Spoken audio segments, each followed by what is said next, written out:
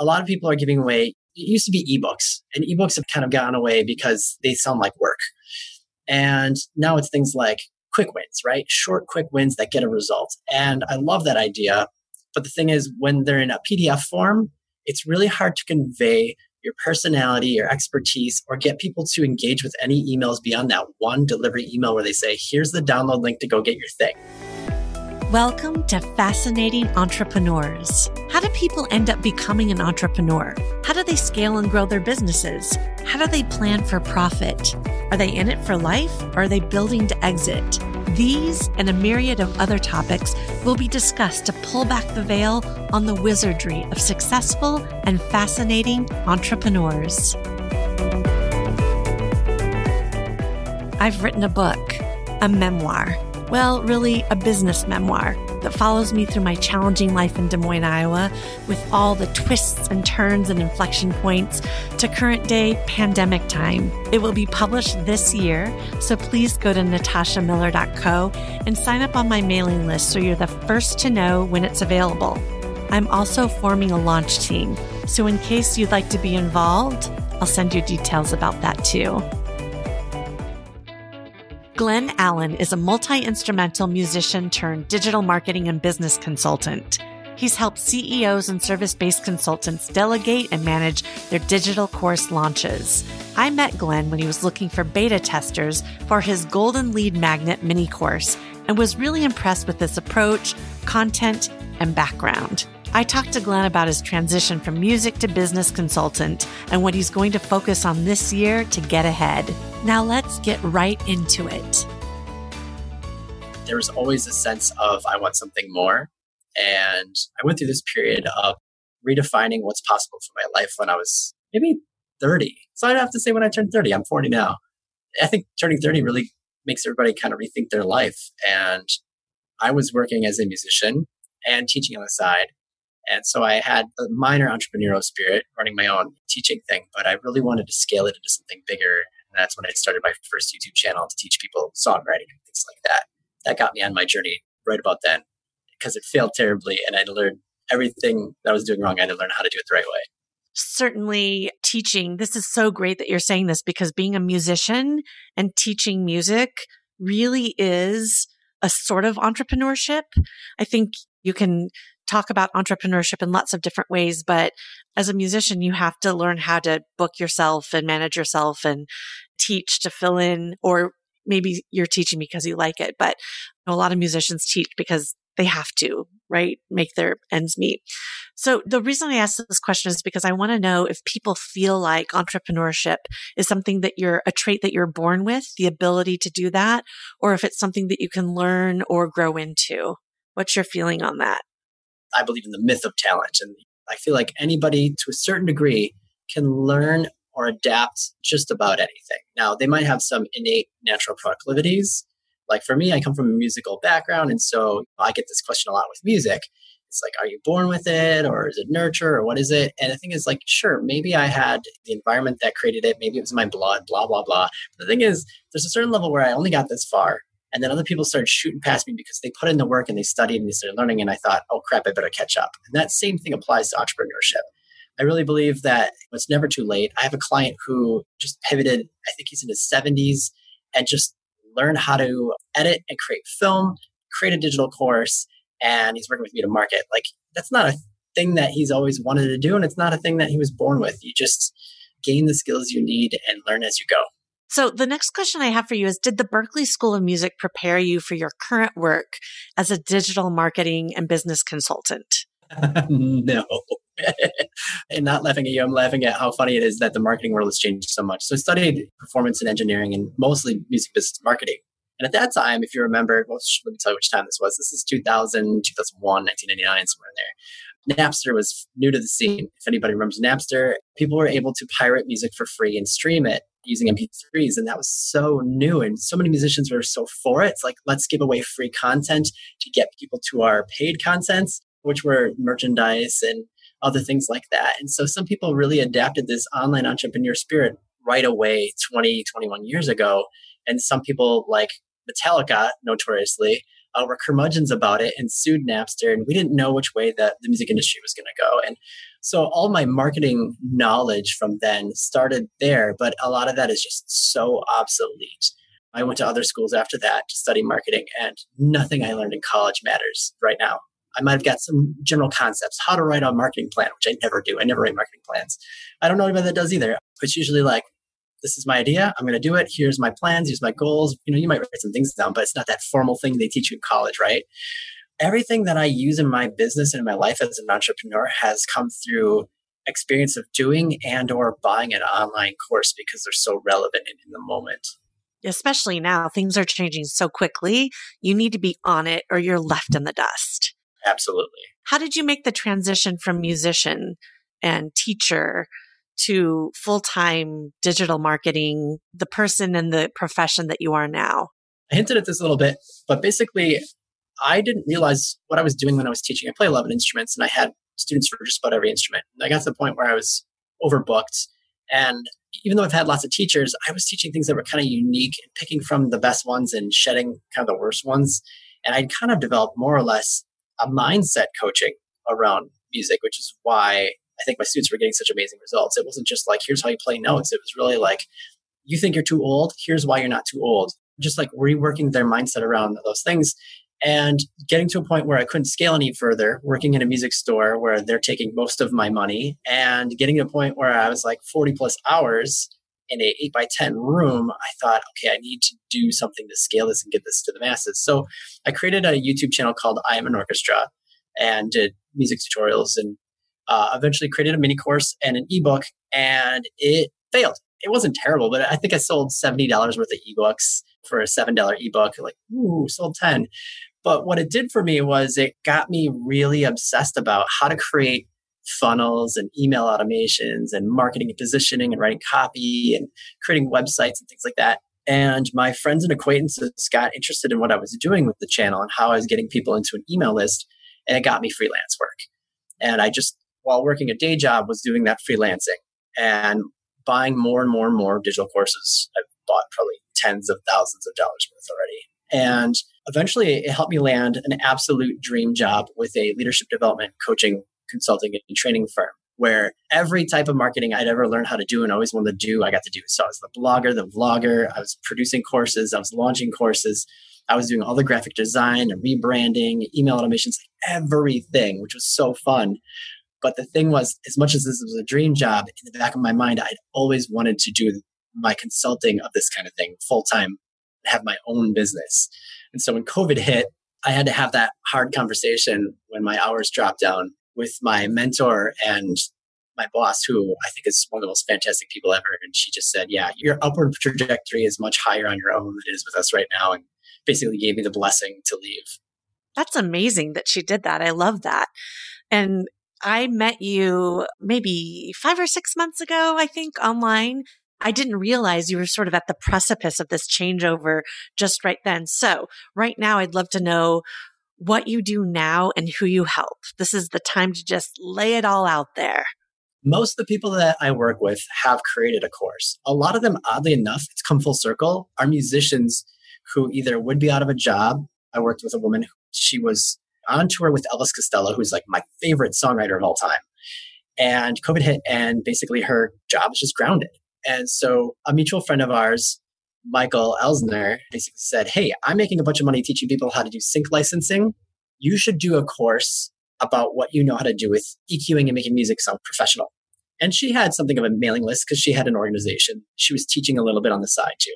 But the thing is, that audience, they couldn't benefit because they also had no work. And so we worked together and basically gave her a different audience. We said, let's pair you with Michael's audience who is making money. They're making money off of sync licensing. And so we're able to basically launch a course. So people like that, where they've got something and either like maybe their marketing is terrible, their positioning just isn't spot on, they don't know how to clearly convey like the benefit of what it is they offer. That's a lot of the work I do with them. And or they're just overwhelmed by just all the moving pieces of launching. I will work with them through all those steps, the strategy of how you should launch based on your business model, fixing all your like lead magnets and funnels and copy, and guiding people through the whole process and then partnering them with affiliate launch partners who might be able to catapult their launch into the next level. And then now also I'm pivoting a little bit and adding a second service where I'm basically working with CEOs or businesses who have a team and they can't manage all that themselves. Maybe they bought a course for their VAs or their team to watch, but they're just not getting it. So basically I'm coming in there and just launch managing and saying, okay, these are the pieces. This is what needs to get done. You work on this, you work on that. That's interesting. I didn't know that you had gone over to that corporate side.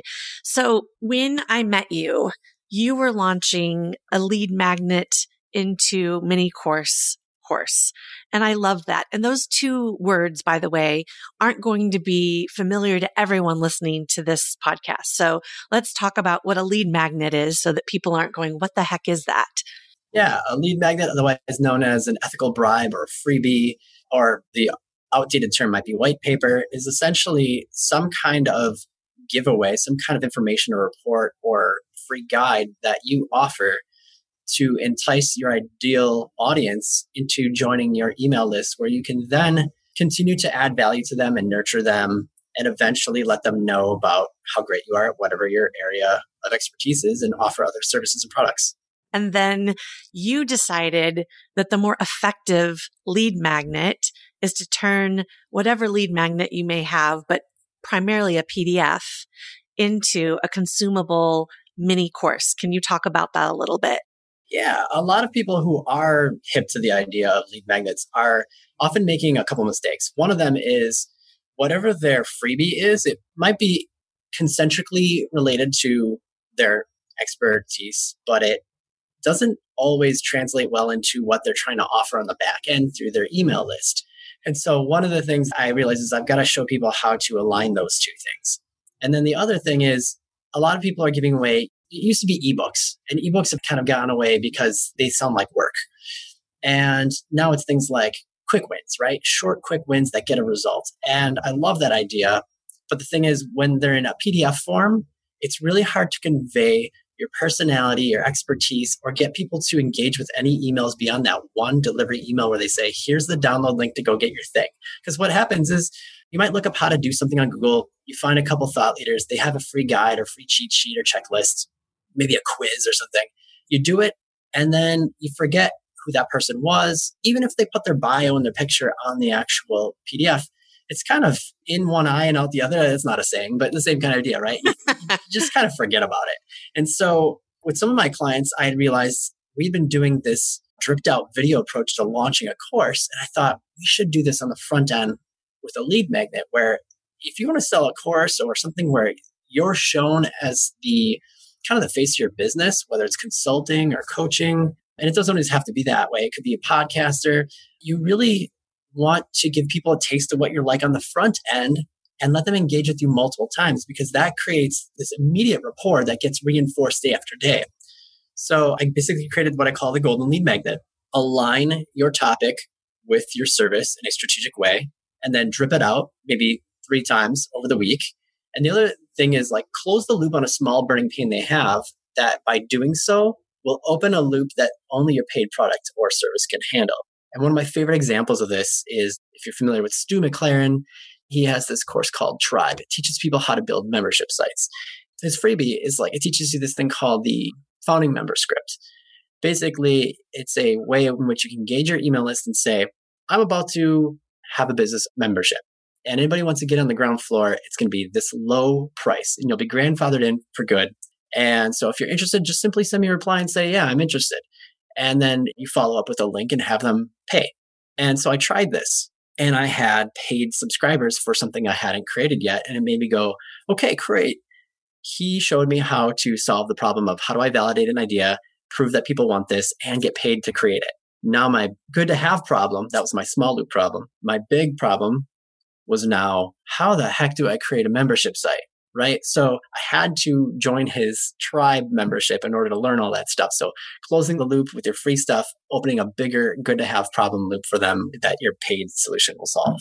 Great. I really loved coming into that world with you. And I was sort of a beta tester and really enjoyed it. And we'll be doing that as I've changed the scope of my course. I'm going to change, of course, the lead magnet.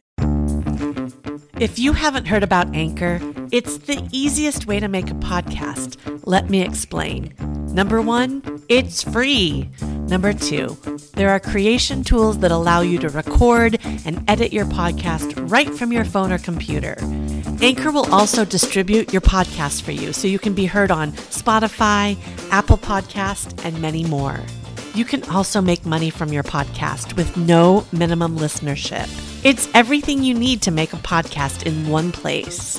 Download the free Anchor app or go to anchor.fm to get started.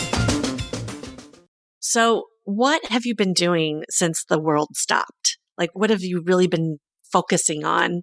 Oh, wow. Since the world stopped. You know what's interesting is I've been working a lot on relationships with people and just really networking like crazy. I've been meeting so many people like you and just learning about what they're doing and how I can connect to other people. In fact, I run this digital expert network, or the Den, I call it. It's a business mastermind of people that I wanted to get together that were all doing incredible things in the digital marketing world. And since doing that, it's a kind of a small group and they're all like really close friends now. Now I'm thinking, okay, how can I continue doing this, not just with this one group, with more and more people, and teaching other people how to really use those relationships, not use them like necessarily, yes, there will be an advantage, but for each other's growth, that whole rising tide raises all ships sort of mentality.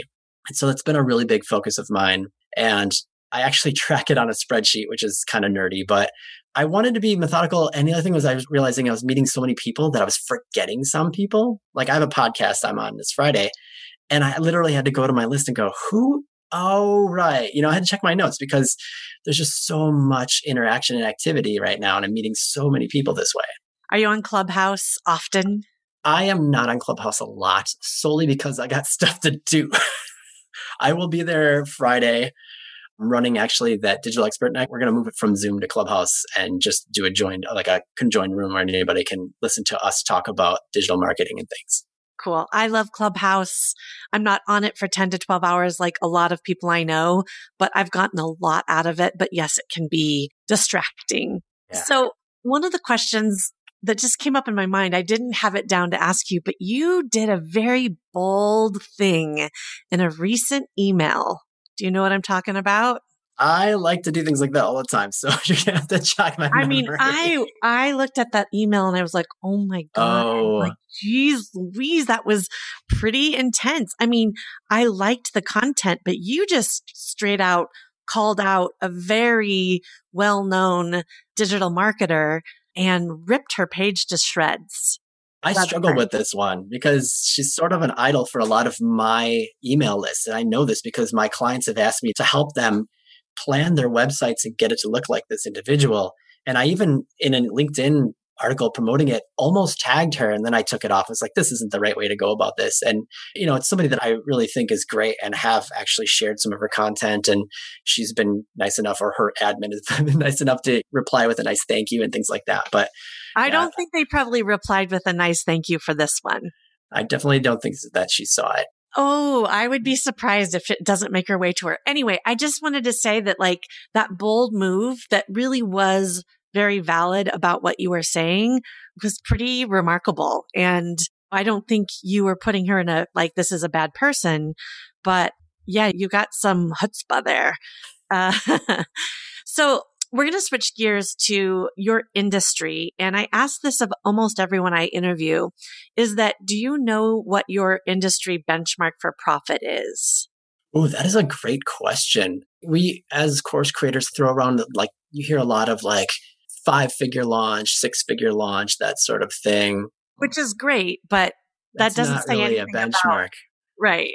So the benchmark I'm looking for, I thought in the restaurant industry that 10% net income was the general sweet spot. And I'm thinking, God, that's so low. But then I interviewed Josh Kopel and he's like, yeah, no, it's between 4 and 6%. And I'm thinking, why would anyone do it? Of course, it's a passion thing and we want restaurant tours to keep opening restaurants. So, but in the digital marketing education world, what is that net profit that people are vying for?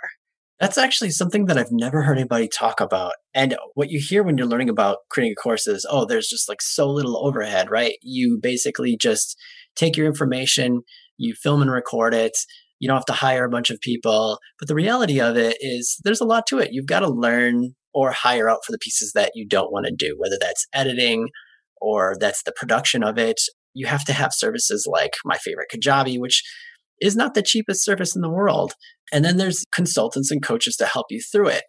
That said, if you get your pieces right and you really know your market, you can be very profitable. But I think there's a wide range of what people invest into this and what their overhead actually is versus, Right. what kind of profit margins they're seeing. Right. And where they find their talent and how are they full-time? Are they contract? Are they overseas? The one thing that comes to mind is Amy Porterfield just did a $9 million launch. Over 4,200 students. I was one of them at $2,000 a person, but she has a team of, I think, 18 or 20. I don't know if they're all full time, but before COVID, I had 12 people on my payroll, and that was $1 million payroll. I'm also in San Francisco. So, Wow. Yeah, the pay for employees back before COVID was astronomical. But I wonder about that. So I guess now the next question, since you don't know, and not everyone does, even Inc. 5000 members that I've interviewed don't know their industry benchmark. So what profit margin, or actually net income, bottom line, percentage of revenue would make you swoon? Wow. That's a great question. I feel like I don't have enough knowledge of other industries' benchmarks to know what would be outlandish for that answer. Well, I mean, you can look at where you're at currently and feel like, are you satisfied there? Are you like, oh my God, I can't believe it. It's so much. Or, oh, this could use some work. And if so, where do you want to go? And I guess how you would get there is another question. Yeah. Wow. You're putting me on the spot with a question that I should have thought about, but never have. It's good. You know why? Because anyone listening happen. will be thinking about this. Oh, I don't know my industry benchmark, and I'm not really paying attention to net profit percentage to revenue. I think when you get into the place where you have a bigger team, you have infrastructure, you have overhead, these things really start to matter. Okay, so we'll move on. What is the number one strategy you'll focus on this year to scale and grow your business? It's funny because it's number one, but they're both number one. It's twofold. There's two components to it. Number one, for me personally, and it regards my business, is my mindset. Because there's definitely I have an avoidance behavior that looks great to a lot of people. They're like, wow, you just put in a new patio door set where that wall was, and new floors in your bathroom. It's like, yes, those were launches that I was supposed to be working on. I did launch, but I also have a new floor and a new 3-season room painted. And yeah, it's ridiculous. And so I'm starting to recognize these patterns of avoidance I have. They're healthy and they're getting things done around my home. My home's looking great.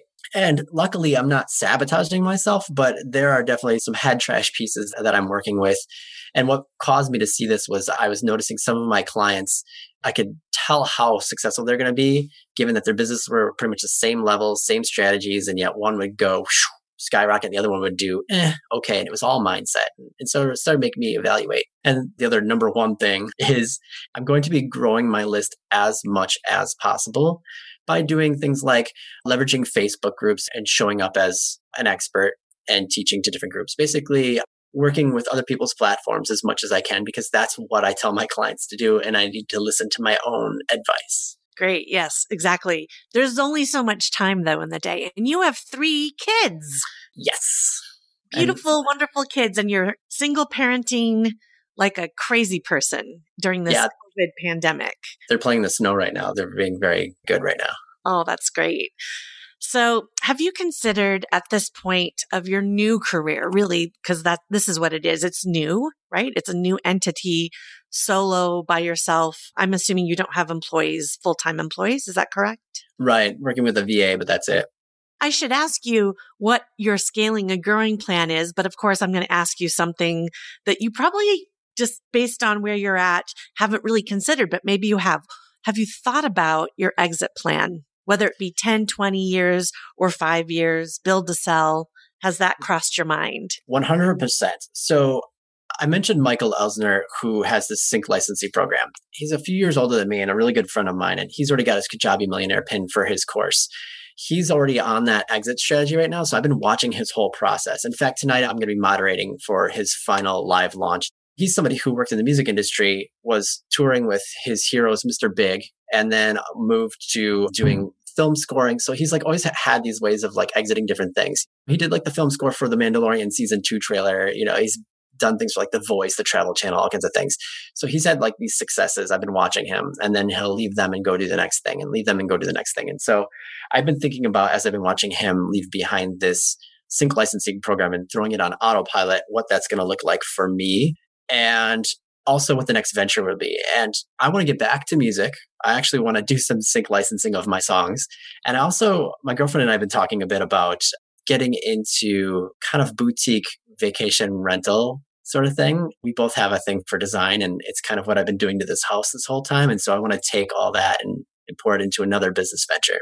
I have a tip for you. In my DCA class, I met this really cool gal. Her name is Cooper Gillespie. Best name ever.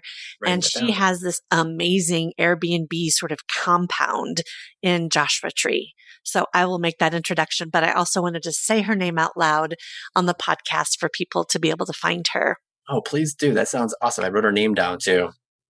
Yeah, she's a musician. She's developing a course, but she already has this Airbnb mecca. It's really cool. So we're toward the end, and I just want to make sure that we got everything in that you wanted to talk about. Is there anything that we missed? I don't think so. No, you've asked some great questions. Cool. And you got me thinking. Glenn talked to us about the way to produce a high-converting lead magnet, what works and doesn't work in website design, and his approach to helping course creators of all types. For more about him, go to the show notes where you're listening to this podcast now. I'm putting the finishing touches on a digital course for entrepreneurs to learn how to scale and grow their companies and find more profit in their current revenue. To download the free Profit Finder guide that I've created, and also to put yourself on the wait list for the course, go to natashamiller.co. For more information about me, go to my website, natashamiller.co. Thank you so much for listening. I hope you loved the show. If you did, please subscribe. Also, if you haven't done so yet, please leave a review where you're listening to this podcast now. I'm Natasha Miller, and you've been listening to Fascinating Entrepreneurs.